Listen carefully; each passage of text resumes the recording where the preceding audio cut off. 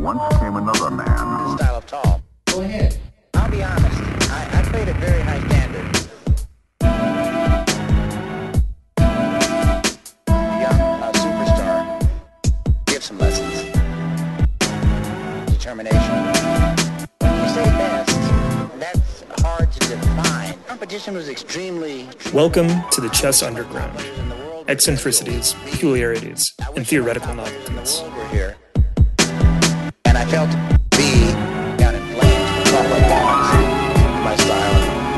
I walk up and sense my style and skills. I only think so. From a distance. That's a secret. 0 day. Oh, nice. Generating a virtual mating attack. The reflections. Impact. My skills never been in question. Style of tall. Style of tall. All right, welcome back to the Chess Underground, the inaugural episode of Season 3. And I am thrilled, my first guest, to kick things off. Season 3, of course, the theme is streamers. And I am honored to be here with none other than the Gotham Chess himself, Levy Rozman. Levy, thank you so much for coming on the show. Thanks so much for having me. Honestly, I don't get a lot of media requests. I don't think as much as some of the other big chess creators. And when you invited me, it definitely helped that I have fond memories working together on the World Youth, World Cadet. So I said, yeah, sure, let's do it. Let's talk chess. Now, that was, I believe that I sent you to China. Am I correct? Yes. Yes. Well, I guess, yeah. No, it wasn't really me. I didn't package you up and mail you to China. But That was a very fun trip. Cool, that's great.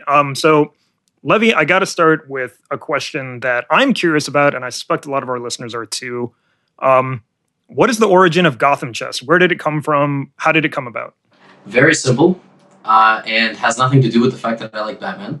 I was going to ask that. Yes. Okay. So people actually, if I would have named myself after something I liked, it would have been maybe Lasagna Chess or Stella Artois Chess or something. I don't.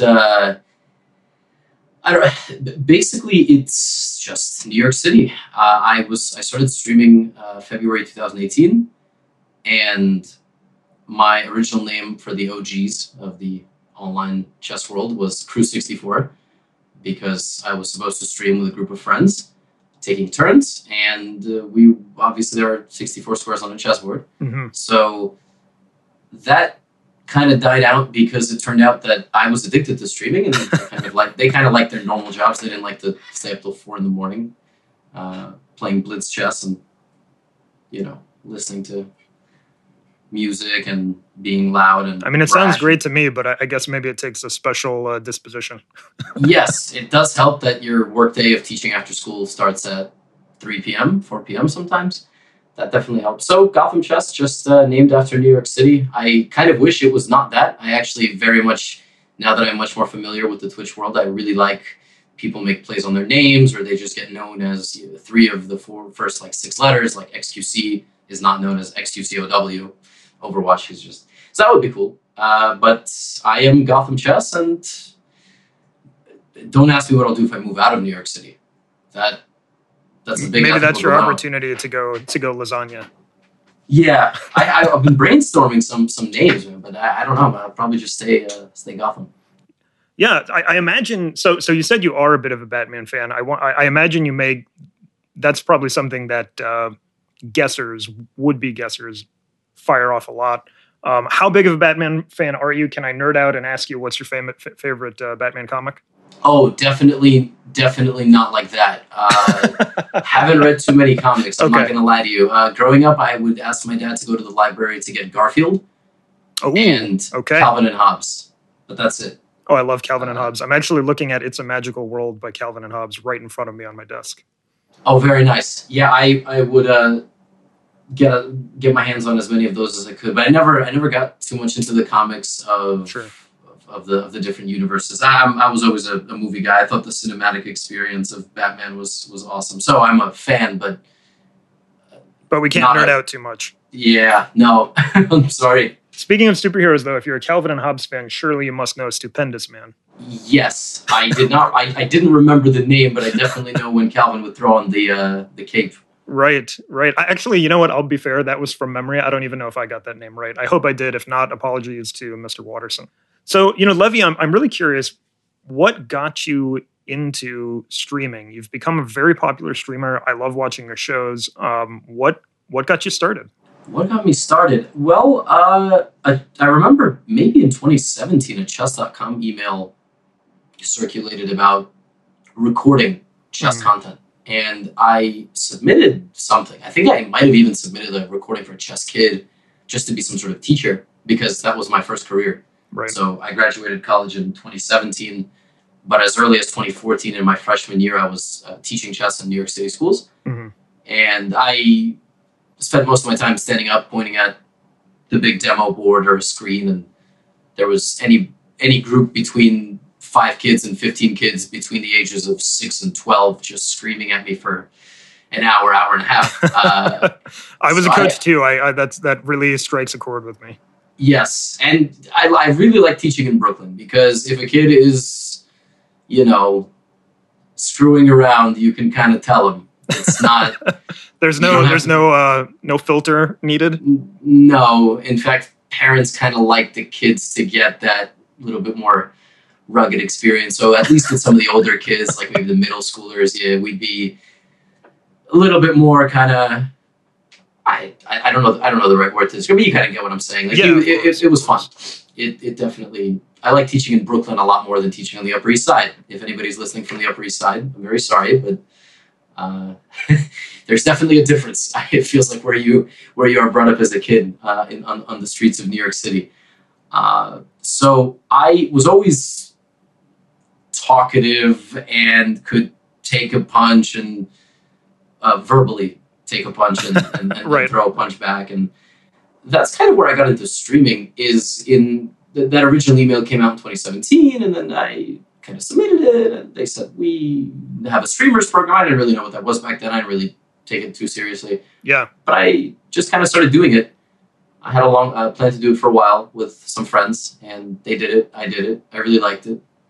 And I still remember those days, man. Like 10 viewers, 8 viewers. Right. And you click the viewer list and you just start shouting out people, hey, thanks for watching. And then you don't realize that half of them are viewer bots that Twitch just sends to channels. There's a few I didn't realize accounts. that either. You learned something new. Yep. So there's like Electrical Skateboard was one. And he was always there. I was like, hey, this guy's a big fan. No, he was a robot.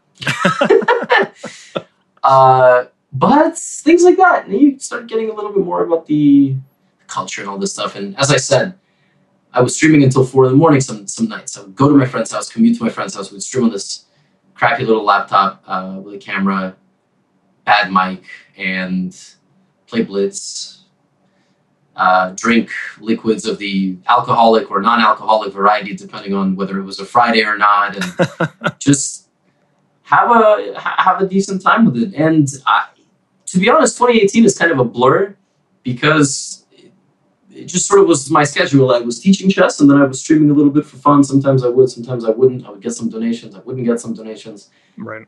The first big boom happened when World Championship in 2018 and Hikaru started streaming more. Kind of same, I gotta say, through 2019.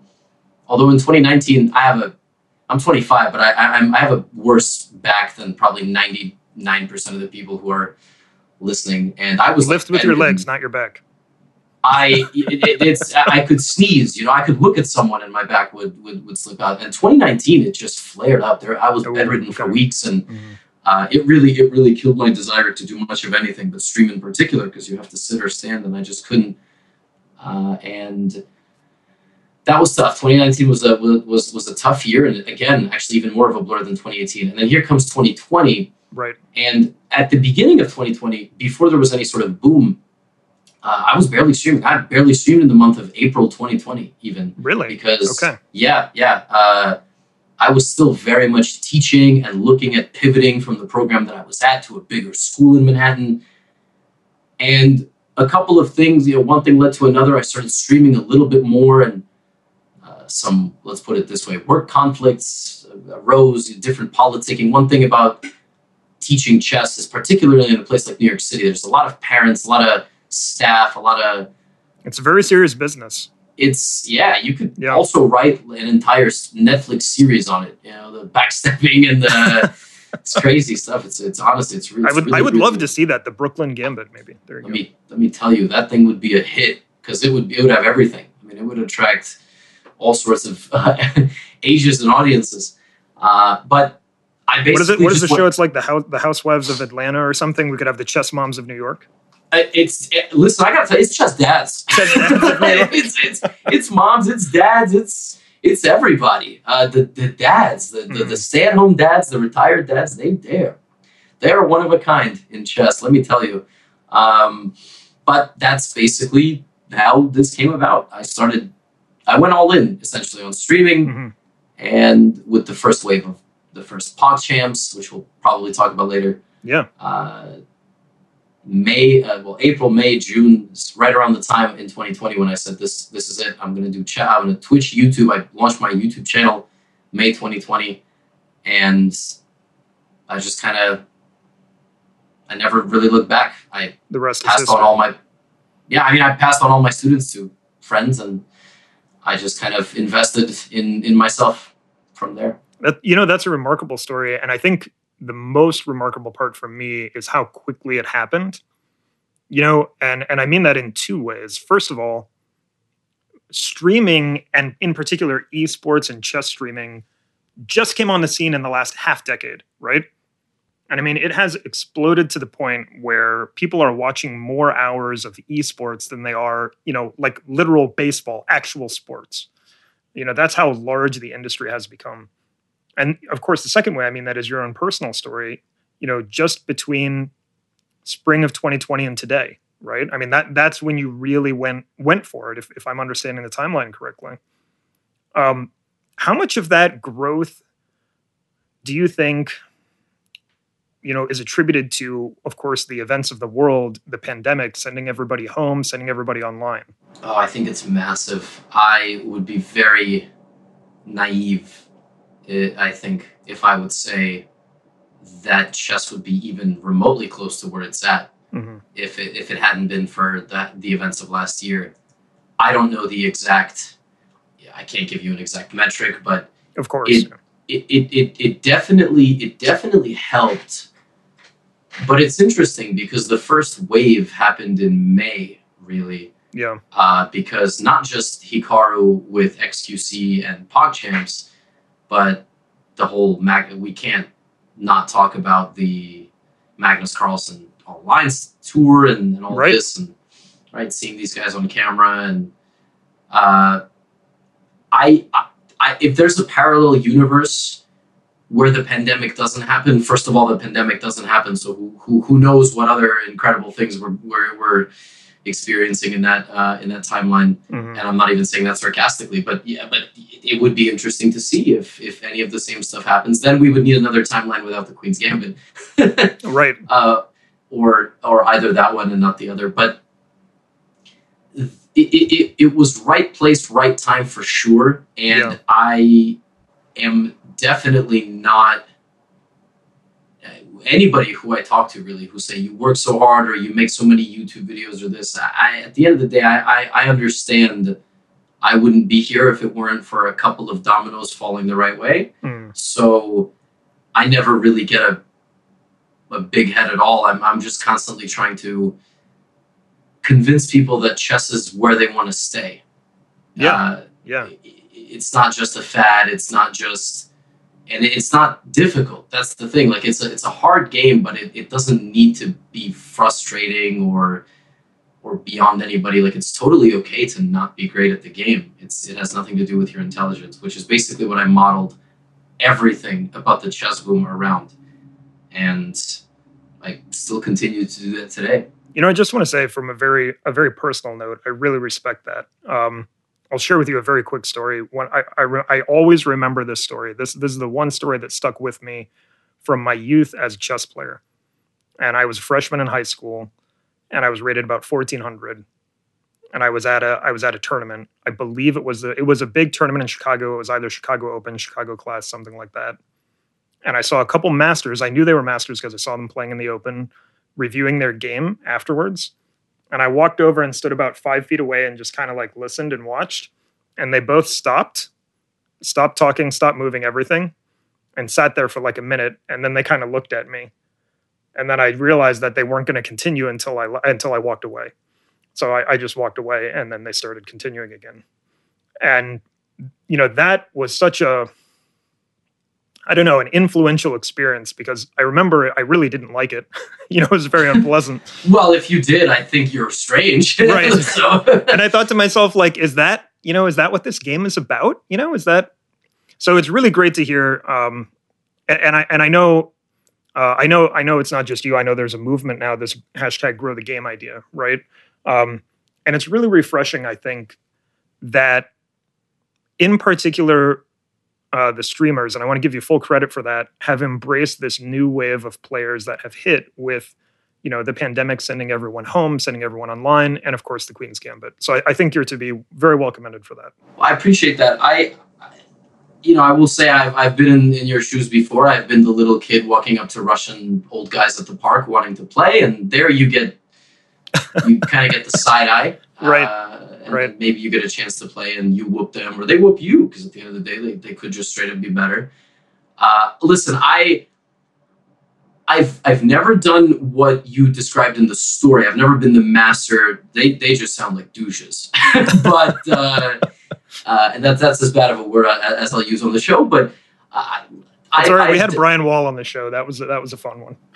Okay, so well, I do have a bit of a potty mouth, at least on Twitch. On YouTube, I'm much more kind of a teacher, but I have been in the position where I'm playing in a chess tournament and my round is running late, and a random person just sits right next to me. There's no board, there's no game there. They just sit at this available chair to watch me play. So that's different. I think that if and there, I definitely was like, can you go away, please? Right. There's like an etiquette, right? Yeah. Yes. The skittling. I mean, if someone wants to watch you skittle and you have a problem with it, I think you probably need a little bit of therapy or a stern talking to. So that's definitely different. And you're right. And actually, I kind of wish I had thought about that as an example of gatekeeping, because I do get asked this question, and I think there's different iterations of it and types of it in the world of chess. There's a lot of that. A recent tweet that I put out actually kind of talks about exactly that demographic that you're talking about. I don't know if you know what I'm talking about. Can talk about that later. But the average viewer on Twitch of one of the recently exploded streams is probably about 1,100, if even that. That might be generous. Yeah. Yeah, probably about 800-900, and they're there because it's fun. They're not there because they want to learn every minute of every hour. They're there because it's fun. There's an energy. This is all the rage. They want to follow the top players. They want to see the current news. They want to follow certain streamers to certain milestones, and it's pretty incredible, I have to say. Yeah, I texted my buddy just the other night, and this is a roundabout way of getting to a question directly related to that. I was watching a Carlsen stream. I don't know if you caught it. It was the one where he played a bunch of the young players, the up-and-coming team, the young team, 3-2 games. Yeah, I caught the openings of that. I noticed he played the Benko Gambit a lot with a friend of mine, and now we're trying to examine the Benko. If you're listening to this and you're a future opponent of mine, just disregard what you just heard. Right. Delete the last 10 seconds. It didn't happen. Yes. Yes, I did see it. So I remember when I was in college, and I'm dating myself, this was 2001, and there was a Kasparov versus computer match, and it was really tricky to find where you could actually watch it happen. You had to really do some work to try to actually watch chess happen live. And nowadays it's just so accessible and it's everywhere. And the text I sent to my buddy was, man, how cool is this? I can literally turn on my TV and navigate to the YouTube app and watch Carlsen play these dudes live, the world chess champion playing these players live. And I remember when it was a tiny little square TV that was barely out of the black and white era, and we were trying to find some way to watch Kasparov play the computer. Anyway, this is a long way to get to the question of, what do you think is the most attractive element in Twitch? Is it that sort of community where we're going something? Is it voyeurism? Is it accessibility to the player and being able to interact with them, or Yes. is it something else? So not Or all not to three? interrupt. No, I please interrupt. I would lean very, and this is just my opinion, just because you invite me to the show doesn't mean it's the objective, all-knowing truth. I would probably say that it's the third one. Okay. I can speak about my community on Twitch. It's an atmosphere kind of a thing. I treat it very much like this is my home. I don't know how I fit 10,000 people into it, but okay, let's just say it's a rental, and I rented out a space, and all these people are here, and it's just a good time. It's a party, and we're kind of like one community. We disagree on certain things, but if someone comes along and pipes up and says "Hail Hitler," because that's like how Twitch is. Like I mean, Right. to be completely honest, like someone comes in and starts to just say crazy things, and I'll show their chat messages on stream. I mean, I am one of the.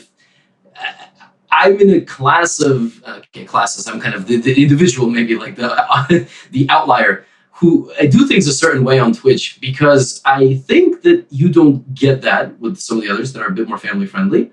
And I just think it humanizes you. You see this person, like you pull up their chat messages. Oh, they're crazy. Like, and then everybody has they're like, oh my God, what is this? Like I said, and now we have people in the chat who kind of know that maybe I'm gonna look at their messages, so they kind of deliver. It's got a little bit of a game, Yeah, a little bit of a game. right. Like, oh, let me poke at Levy a little bit. When I'm on a bad streak, they pour it on because they know I can take it. And then Right. when I win a few games and they say, hey, you missed a free piece, I go back and say, oh yeah, it's definitely a free piece, except you get mated in 2 moves. Great job. Yeah, they can take it. Some people can't take it. Some people end up going to a Reddit or a YouTube comment and say, this guy is terrible, full of himself. But the people who stick around and they kind of understand the way the channel kind of works and flows and realize that if I say something mean, super deadpan, I'm not that bad of a human. I mean, it's just kind of the tone of humor in the channel. And I think a lot of people like it because chess is a boring game. Like, let me be the first to tell you, I've been playing this thing for 20 years. It is it's not that interesting. I mean, at a certain point it's repetitive. It can really beat you down, and I think the music and the kind of trash talk or hype or energy, the accessibility to answer your question is probably of those three what it is. But that fourth one for my channel personally is most likely why people would gravitate to my Twitch.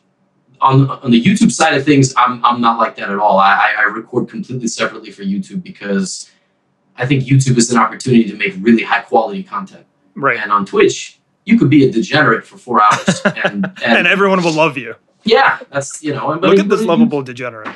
Exactly. Yeah. But on YouTube, you can be the same degenerate, but you can put out really good content because you can edit it. I do very basic editing kind of on my own computer, and you give them a really high quality 30-minute product and Right.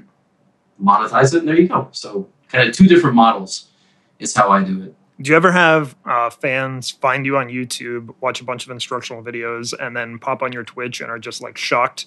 Like, what's going on here?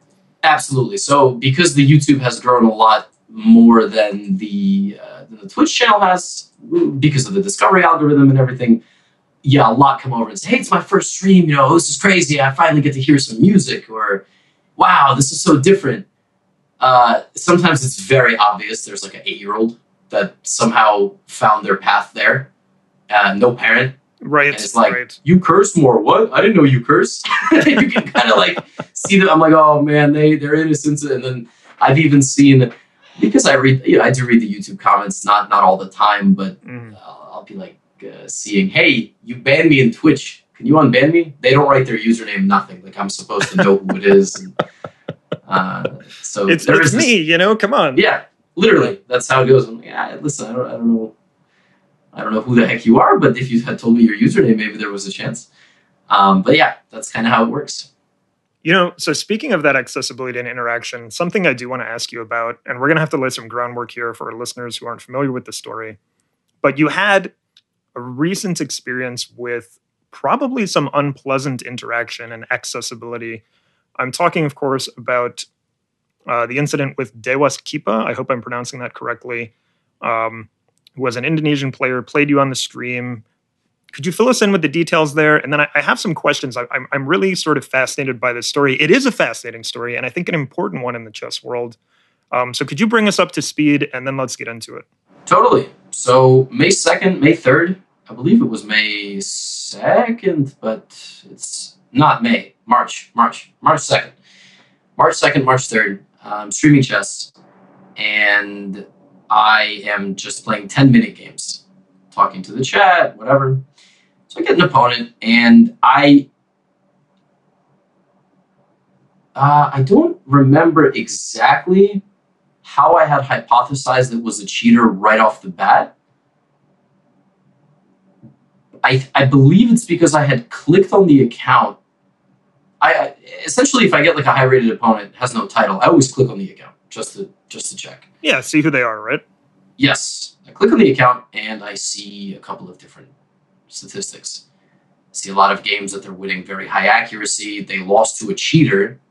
They lost to a person who had a very high, like 99% score, and that person ended up being banned very shortly thereafter.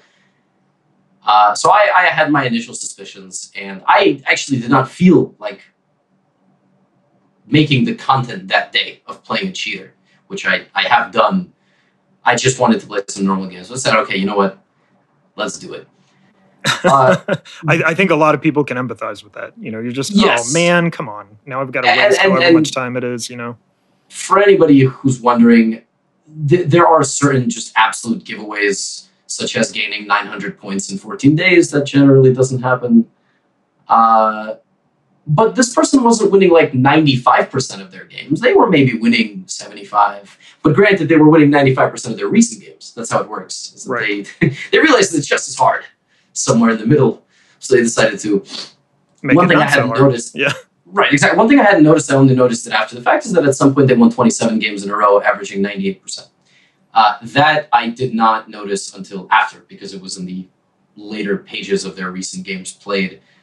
So I go to play, very obvious signs of cheating, same balance of time every move, you know. To me, that's one of the big giveaways, honestly. Especially on obvious recaptures. Right.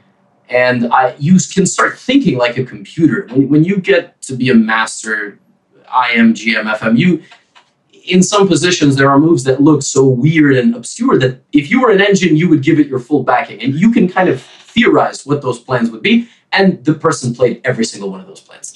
There were a couple of moves that the machine played that were shocking, completely negating one of my ideas. Yeah.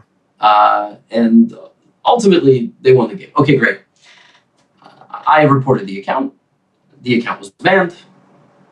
End of story. Except it was not the end of the story, because 12 hours later, I'm laying in bed, and I see some stuff on my Twitter.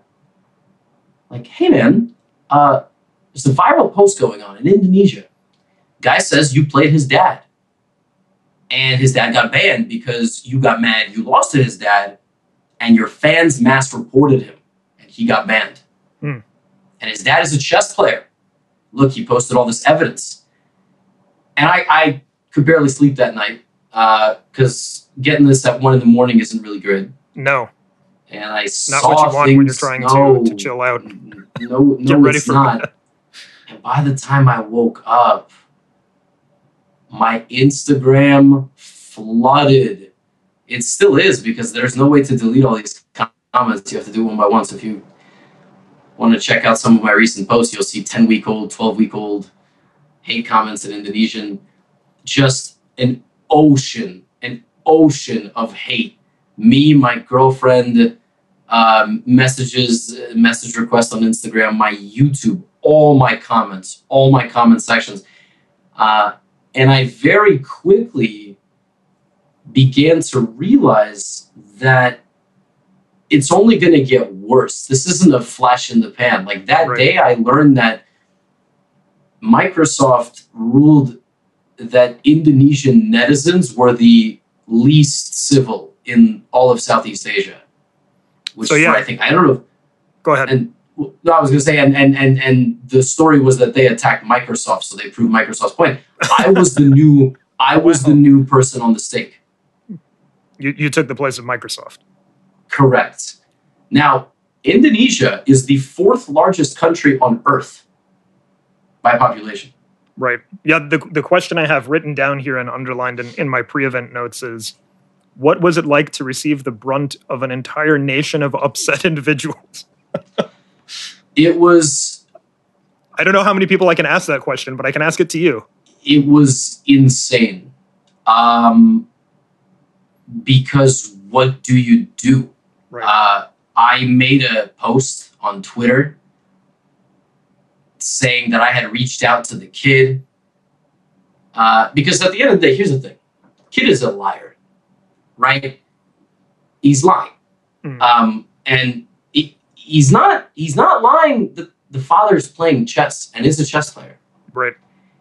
He's not lying about that, which is what made his case so compelling to the fellow citizens, is that the father plays chess. Look, here's a certificate that he won. It's crazy because the certificate was 15 years old. He won a local tournament 15 years ago, and he submitted a scorebook which showed that he trains and writes the moves down against Shredder.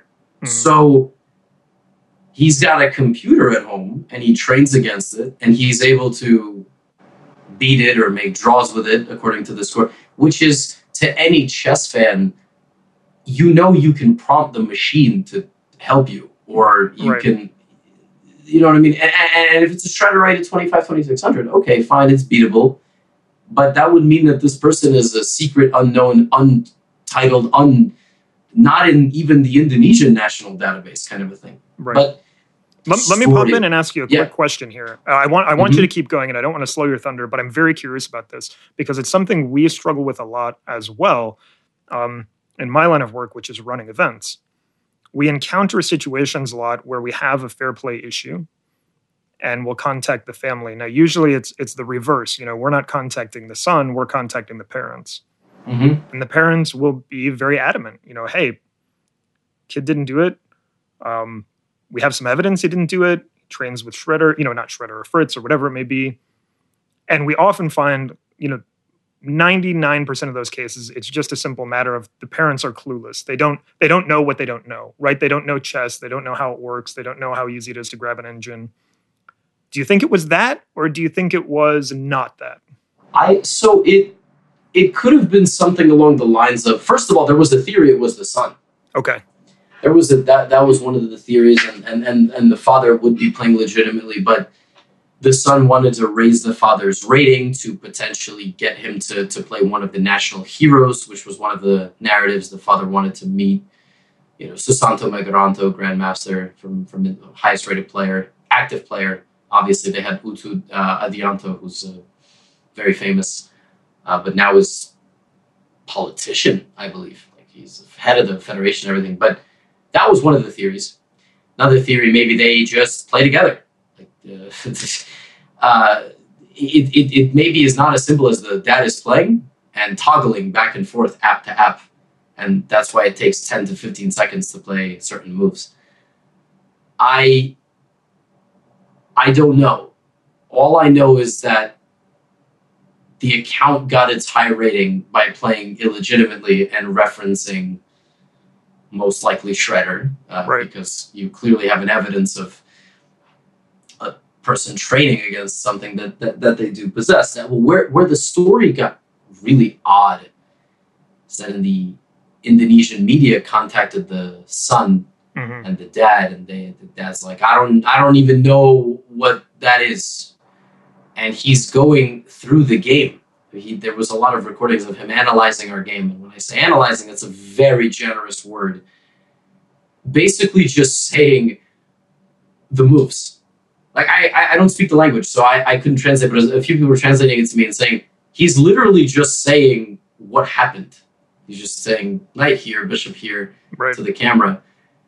And the majority of the people who attack me don't play chess, so they're just looking at it, I'm going to be completely honest. Like, a lot of the narrative that I got was, I'm a Western white colonizer. Just be completely honest with you. That was a big thing. I'm suppressing. Suppressing this talent, but they didn't have the knowledge the chess knowledge to recognize. Exactly. Yeah. I don't respect Indonesia, Asia. I'm an American with a lot of hubris. If only they had listened to some of my anti-American government rants on stream, but sadly, that was missed. And that there were all sorts of different crazy narratives. Things they said to my girlfriend, crazy. It was wild. So I took a couple steps. I shut down my Instagram. I shut down my Twitter. And I got in touch with a YouTube network that could geo-block Indonesia on YouTube. That was where the majority of the damage was happening. And because I wasn't uploading for fear of throwing paper into fire, right, my channel was getting crushed on the algorithm, on the monetization. I didn't upload for maybe a week or something. I don't know, 6-7 days, which is really bad. It was crazy watching this unfold. I don't have the exact timeline because, to be honest, it doesn't even feel like it happened. It's so surreal. I was trying to get a few Indonesian national players to speak up, but they couldn't because it was so crazy. The degree that the media was taking the story. Whatever I breathed or spoke was on the next 5 viral Instagram pages of Indonesia. Millions of followers. It was nuts. It was like trying to... I lost my surfboard in a massive wave kind of a situation. Right. I didn't know what to do. But I slowly started untangling, and then finally I just decided to start firing back. So I got tired of cleaning up my YouTube. Then they would attack my YouTube on VPN. Wow. And yeah, it was actually, it got a lot, but about 10 to 15% was still, oh, you think you can escape us? We have I mean, VPN it's not here. an understatement. You were literally bearing the brunt of an entire nation of upset individuals. Yes. Wow. Yeah. Different stuff started coming out. A lot of people started being like, hold on a second. Let's take a look at this guy's record. Let's take a look at this, take a look at that. Big thing was rematch. Do a rematch, do this, do that. So Irene Sukandar, who's one of the strongest players of Indonesia, really kind of became the spokesperson against this whole thing. Like the Indonesian Chess Federation started coming out and saying, listen, this has gone too far. This is an embarrassment to our game, without really alienating the kid and the son, because that could have backfired as well. It was a very delicate process. The kid was all over Facebook saying, I have all these different media appearances, and I'll be here and I'll be there. And then the podcast, that's really when it hit its climax. He went on the Deddy Corbusier podcast, as he is called, the Joe Rogan of Indonesia. I don't know if people are trying to put him down by saying that. That kind of doesn't seem like much of a put down. If anything, it seems like he's a very, very muscular man, retired magician, actor, etc. Yeah, I watched a little. I guess the best way to describe him would be kind of like maybe a slightly older The Rock. Is that fair? One of his first YouTube videos is with The Rock. So okay. Yes. Okay. Yep. And he had the son and father on, and they didn't talk too much about the issue, actually. He just talked to them about whatever. That's kind of what it felt like. He just kind of wanted to talk to them, and a little bit about chess, why the dad didn't play professionally if he was so good, maybe like little things like that. And there was always, of course, anybody listening to this understanding that the truth has now come out, there was many holes in the story, such as my father would have played professionally, but he never had a chance. That wasn't fully accurate. My father's 2,500 ELO strength. He just hasn't had a chance to play in a tournament. Ali, the son, walked that back as well. He walked back a lot of things. But in the name of nationalism and supporting the countrymen up against this devil that I am, people still stuck by his side. And I was invited on the episode that Deddy did with Irene. Irene wrote an open letter to be with Deddy and to speak with him, and I was invited. And I kind of gave a very professional kind of thing. I didn't really point too many fingers. I just kind of said, like, here are the facts. And a lot of people gave me some respect after that. I don't know for what. I just spoke the reality. Right. But then they had this match. They set up a match. I mean, sometimes just speaking the truth is, you know. Yeah, they wanted to hear from me. And to do it on an Indonesian channel was very important. Right. Very, very important. And they organized the match, a 10-minute match between Irene, who's about the same level as I am, and Dadang Subur, or Dewa Kipas. The S is, you have to move the S, not Dewas Kipa, but Dewa Kipas, which means fan god, or what, you know, I believe that's what it is. And okay. She wiped the floor with him, and it wasn't close. One game was relatively competitive. I replayed the games. Replayed the games. It wasn't close at all.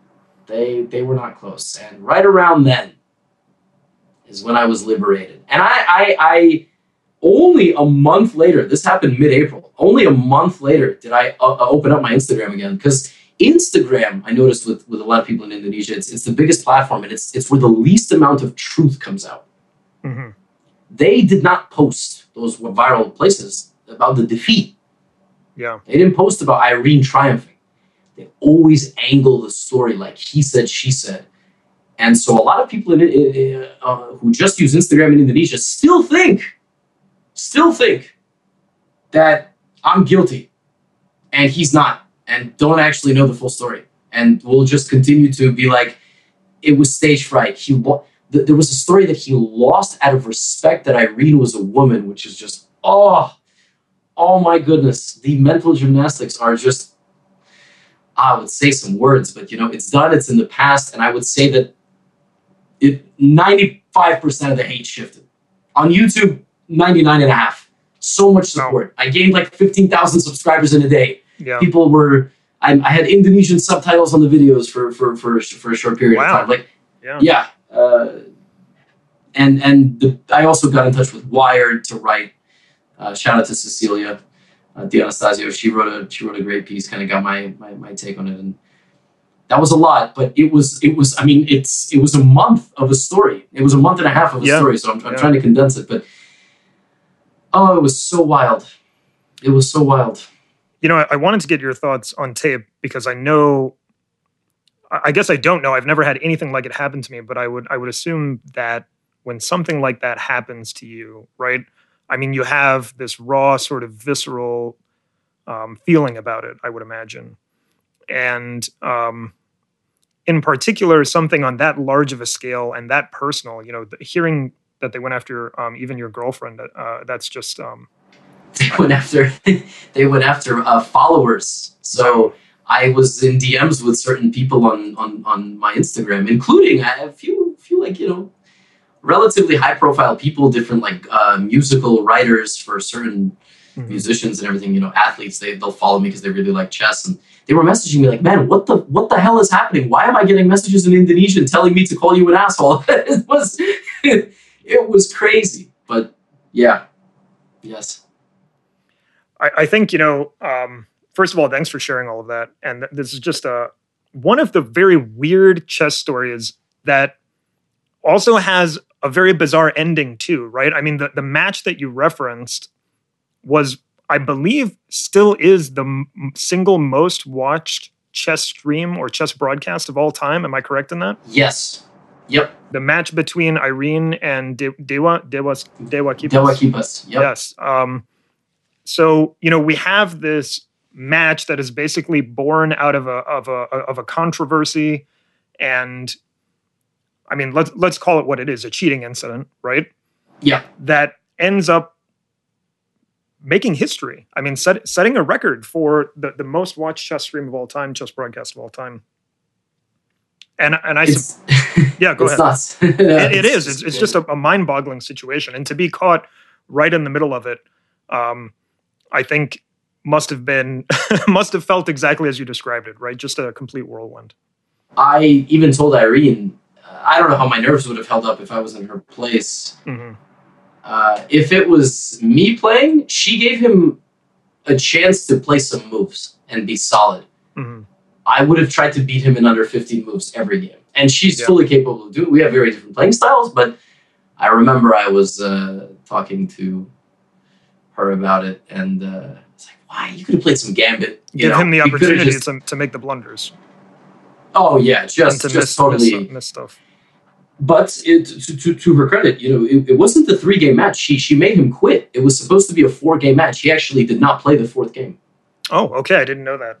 Although I suppose at that point it's irrelevant anyway. It could and would have been 4-0, and it wouldn't have been close. Right. But people will believe what they want to. And actually, a little shortly after that, I still had a little bit of wave of hate on my YouTube. But the counter argument became so strong, and then they started arguing with each other, which is the most important thing.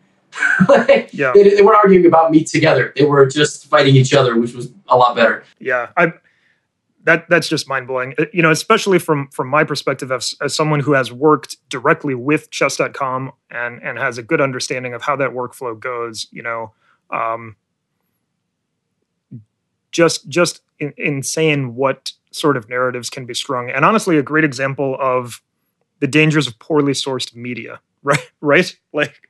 Yeah, that was such a big part of it. And I did not feel like it was my place to tell an entire country to stop trusting everything their media put out, but I kind of wanted to say something along those lines. It was really bad. I wanted to start calling them out on Twitter because I would say 60 minutes of something and 5 seconds of it would be put up. One of my tweets would be put up, or it was.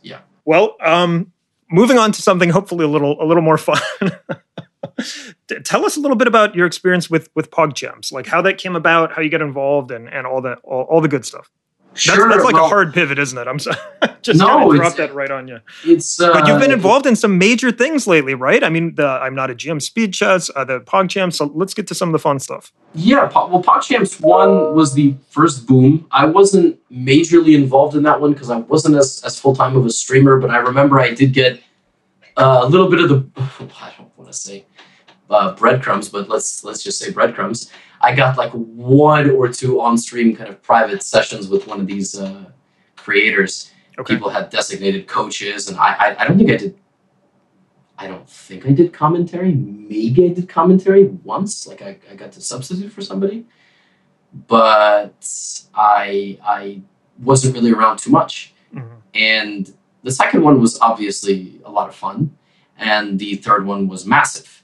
Right. It's very cool. Let's call it like it is, to have massive creators sacrifice what could be thousands of viewers, 30, 40, 50% of their audience that wants to watch them do whatever and not chess, to play chess, learn it with the other big creators, really try to study it and get competitive and try to win the whole thing. It's not a perfect event. Definitely has its pluses and minuses, but how would Levy Rozman improve PogChamps? I think just mostly the sourcing of the players. I think you can't know the finalists before the whole thing begins, and we did. Yeah. We did know it was going to be Ray Wilson, and we did know that it was going to be Sardosh. And then Benji Fishy made a push for this most recent one. Benji being a guy who literally knew nothing about the game, and then by the time PogChamps 3 was starting, he was maybe 900, 1,000. But he worked all the time, trained with Hammer, Jon Ludwig, and emerged like a very solid 1,300 player. And it still wasn't enough because the pre-tournament favorites were also working and also grinding. But they were the big three. The interesting thing for me was always going to be the consolation bracket. And one of the finalists, Michelle Carré, the reason she was in PogChamps is because she had reached out to me in January. She has a big YouTube channel called Challenge Accepted, and the YouTube channel is Michelle Carré, but she has a big show, Challenge Accepted, where in 30 days she tries to learn a skill. It's usually physical, but this time around it was chess. Mm-hmm. And I was like, hey, let's make the final challenge this thing, and it's going to be a very fun episode, very well produced, a lot of different creators. So this most recent one not only had a massive global reach with millions and millions of different fans, but the charity component. So if I had to improve things, it would be smaller. Sure. A better dare I say, better title sponsor than the ones we had. Sorry, sponsors. I would try to get a little bit more publicity. This is the little stuff. As I'm sitting here as a person in the industry, I want it to be sponsored a little better, publicized. The publicity should be a little bit better. Those kinds of things. Sure, that makes sense. You know, for me, I was just watching as a fan, and it was really cool as a former coach to see, or rather to observe other players and fans watching the learning process, right? You know, like I think people underestimate chess is not really a skill you can learn in 30 days. You know, you can get better at it. You can learn a little bit at it, but it's a very, I'm not sure the right word here, complex, obviously, but it's more than that, right? I mean, you can learn chess in 30 days, but then there's still a lot more. I always think of that old quote, chess is, oh my goodness, I'm going to mess it up now. Chess is a sea from which an elephant can bathe in or a gnat can drink, right? Something like that. Yeah. Yes. Mikhail Sal, I think. Yeah, I'm probably misquoting it, and we might be misattributing it. I'm sure someone out there will correct us. But yeah, I mean, anyway, I guess my idea there is it was really cool to watch those personalities go on a journey. Would be the best way to put it. Speaking of a journey, you took another one recently in the I'm Not a GM Speed Chess Championship, which I was also a big fan of. I thought that was really fun to watch. Tell me a little bit about that. I think you made the semifinals. Is that right? I made the finals. You made the final. Okay, excuse me. I apologize. I didn't do enough research. The finals you made. Okay, and then lost to. Hold on, I had it here in front of me. Let me find the right note here. Who was your opponent in the finals? Roberto Molina. That's from right. Brazil. From Brazil. It was fun. I was happy to improve on my result from the first go round. Sure. As a competitor, I will say I never thought I would get this I was so nervous in a lot of those matches. Mm-hmm. I wore a heart rate monitor versus Levy Rozman, and I got up to 120, 130 throughout the entire match. Wow. Which is kind of crazy. I think the nerves really held me back the most, mm-hmm. if I'm being honest. But that's how it goes. Very, very stressful event. Pretty fun. What do you think made it different? You know, you've played in, obviously you have an IM title, you have 3 IM norms, you've played very critical games, you've played major tournaments. What was different about this one? Well, just played it to do it, to have something to compete for, and just haven't really competed in anything serious, really, in a while. So that was kind of the motivation. Also to, like I said, improve on the most recent time when I got eliminated in the quarterfinals. Yeah, final 8. Mm-hmm. So I wanted to win it just to see if I could, frankly. And that was really it. Let's just call it like it is. The prize fund was not where I am's. We're like the preliminary UFC. We're the first preliminary UFC fight on a what do they call that? The undercard match, right? Oh, it's beyond the undercard. It's the preview of the preview or something. The prize fund it definitely wasn't that. It was just to have a little bit of fun, do my best, and maybe come up with some unique opening ideas to test out in some of these matches. And I was kind of able to do that. And so here's a question I like to ask the stronger players that I bring on the show, and I always love the answer I get. What makes a good blitz player? Don't ask me.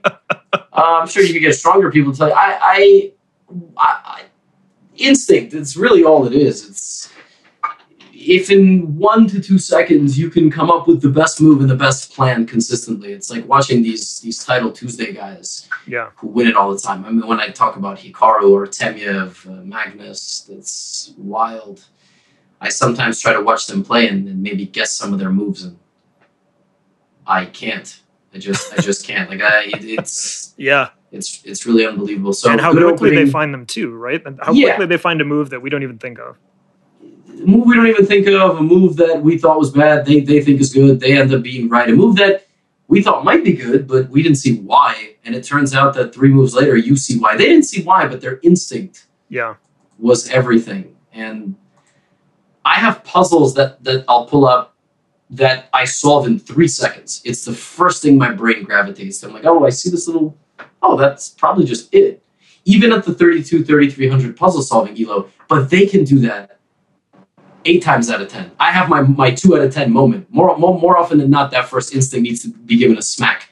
And for them, them, it's 7. Yeah, literally. It's hold on. It's 7 or 8 out of 10. And it's just unbelievable. It's crazy how good they are. Yeah, I think you're right. Do you have, amongst those players, or I guess I'll just open this up to anybody. Do you have a favorite opponent, a favorite collaborator? Anybody you really enjoy either playing beating, playing defeating, or working with on a project? Well, I definitely, as a competitive rival, it's got to be Levy Rozman. Sure. We have played many, many, many matches against each other at this point, and the record is in my favor, but any of those matches, a 5-minute span or 1 or 2 games goes differently, and he very well could win it. We had a nail-biter quarterfinal in the I Am Not a GM. Every match we've played will ultimately come down to either the bullet, which is hardly chess, or 1 or 2 blitz games. So, yeah, as a competitor, definitely him, at least in all this online stuff. Over the board, I haven't played in a while, and you generally don't play the same people too many times. Yeah, I made the mistake over the board. I played Eric when he was maybe 13, 14 years old, 2100 already, and I was 2200, and I managed to emerge victorious from that one. And then the mistake I made was I kept playing him, and now I have a very negative record against him. Yeah, it's important. Exactly. Probably Eric. In terms of collaborating, I have my waves. I like to collaborate. Sometimes I'm kind of tired, and I just like to do my own thing. But as a competitor, the answer is very clear, I think. Cool. So, do you have like an upcoming death match or cage match with Eric that we can tune into? Or should we get one on the calendar, maybe? Probably got to get one on the calendar. I mean, to be honest, one thing that I have been brainstorming and thinking about here and there is chess boxing. Oh, really? Okay. Yeah, I would love... Eric, we've spoken about the idea of punching each other in the face and playing chess also. I think so how did that conversation go? Hello, good sir. Would you enjoy punching one another in the face whilst chessing as well? Not exactly, but kind of, to be honest. Okay. It's like, hey, man, no disrespect, but what would it take to get you to chess box me? And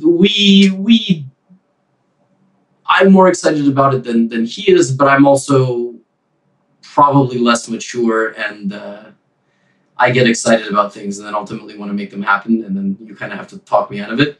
Eric strikes me more as a lover, not a fighter, though. Yeah, for sure. Granted, he could knock me out. I don't know. He's never...